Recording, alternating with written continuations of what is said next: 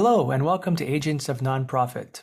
My name is Alexander Lapa, but please call me Alex, and I'm here to talk to everyday superheroes that help nonprofits using technology. Since this is my first episode, I wanted to paint the landscape of where I want to take this podcast.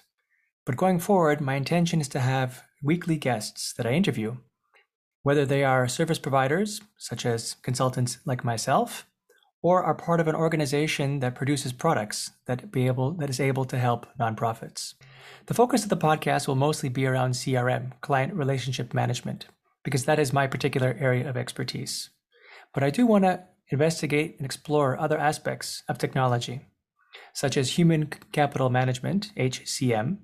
There's learning management systems, LMSs, and various other digital experiences.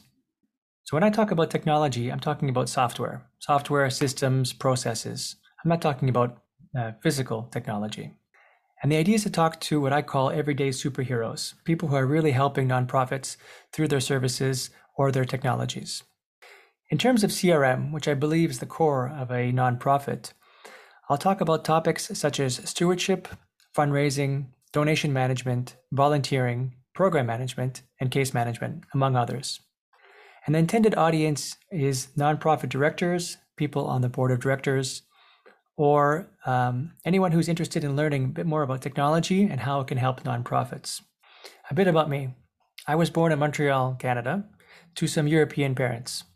My father was an electrical engineer, so I was lucky enough to be introduced to computers at a very young age. I actually had one of the first personal computers that you could buy. And ever since then, I was drawn into that space. In school, I went to computer engineering at McGill, and soon after, I was doing development work, coding on specific hardware, which is what a typical engineer would normally do, a typical software engineer, that is. And I did that for many years, mostly in the for-profit space. And around 2003, I was introduced to CRM, client relationship management.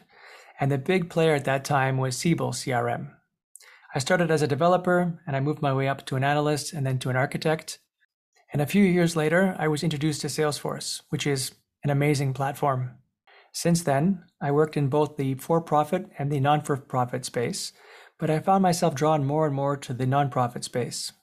One of my first Salesforce clients actually was a non-profit here in Montreal, a volunteer organization.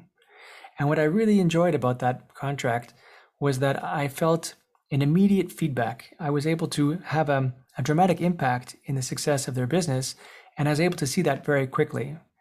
It was like I was part of their success, and I didn't always get that feeling when I was working for a larger enterprise company. So the more time I spent in the nonprofit space, the more I liked it, and therefore, and thus, a few years ago, I specialized in nonprofits. I work with them exclusively now in Salesforce. Salesforce is a wonderful platform for nonprofits. They actually have a product built for nonprofits called the Nonprofit Cloud. But just because I'm familiar with it doesn't mean necessarily it's the best tool for all nonprofits. And that's part of this exploration, is to see what other CRMs are available and when and why would a nonprofit organization choose one over another. I look forward to sharing my passion with you and to exploring this space. I think it's going to be a lot of fun. On that note, my name again is Alexander Lapa, and I hope you join me again next time for Agents of Nonprofit.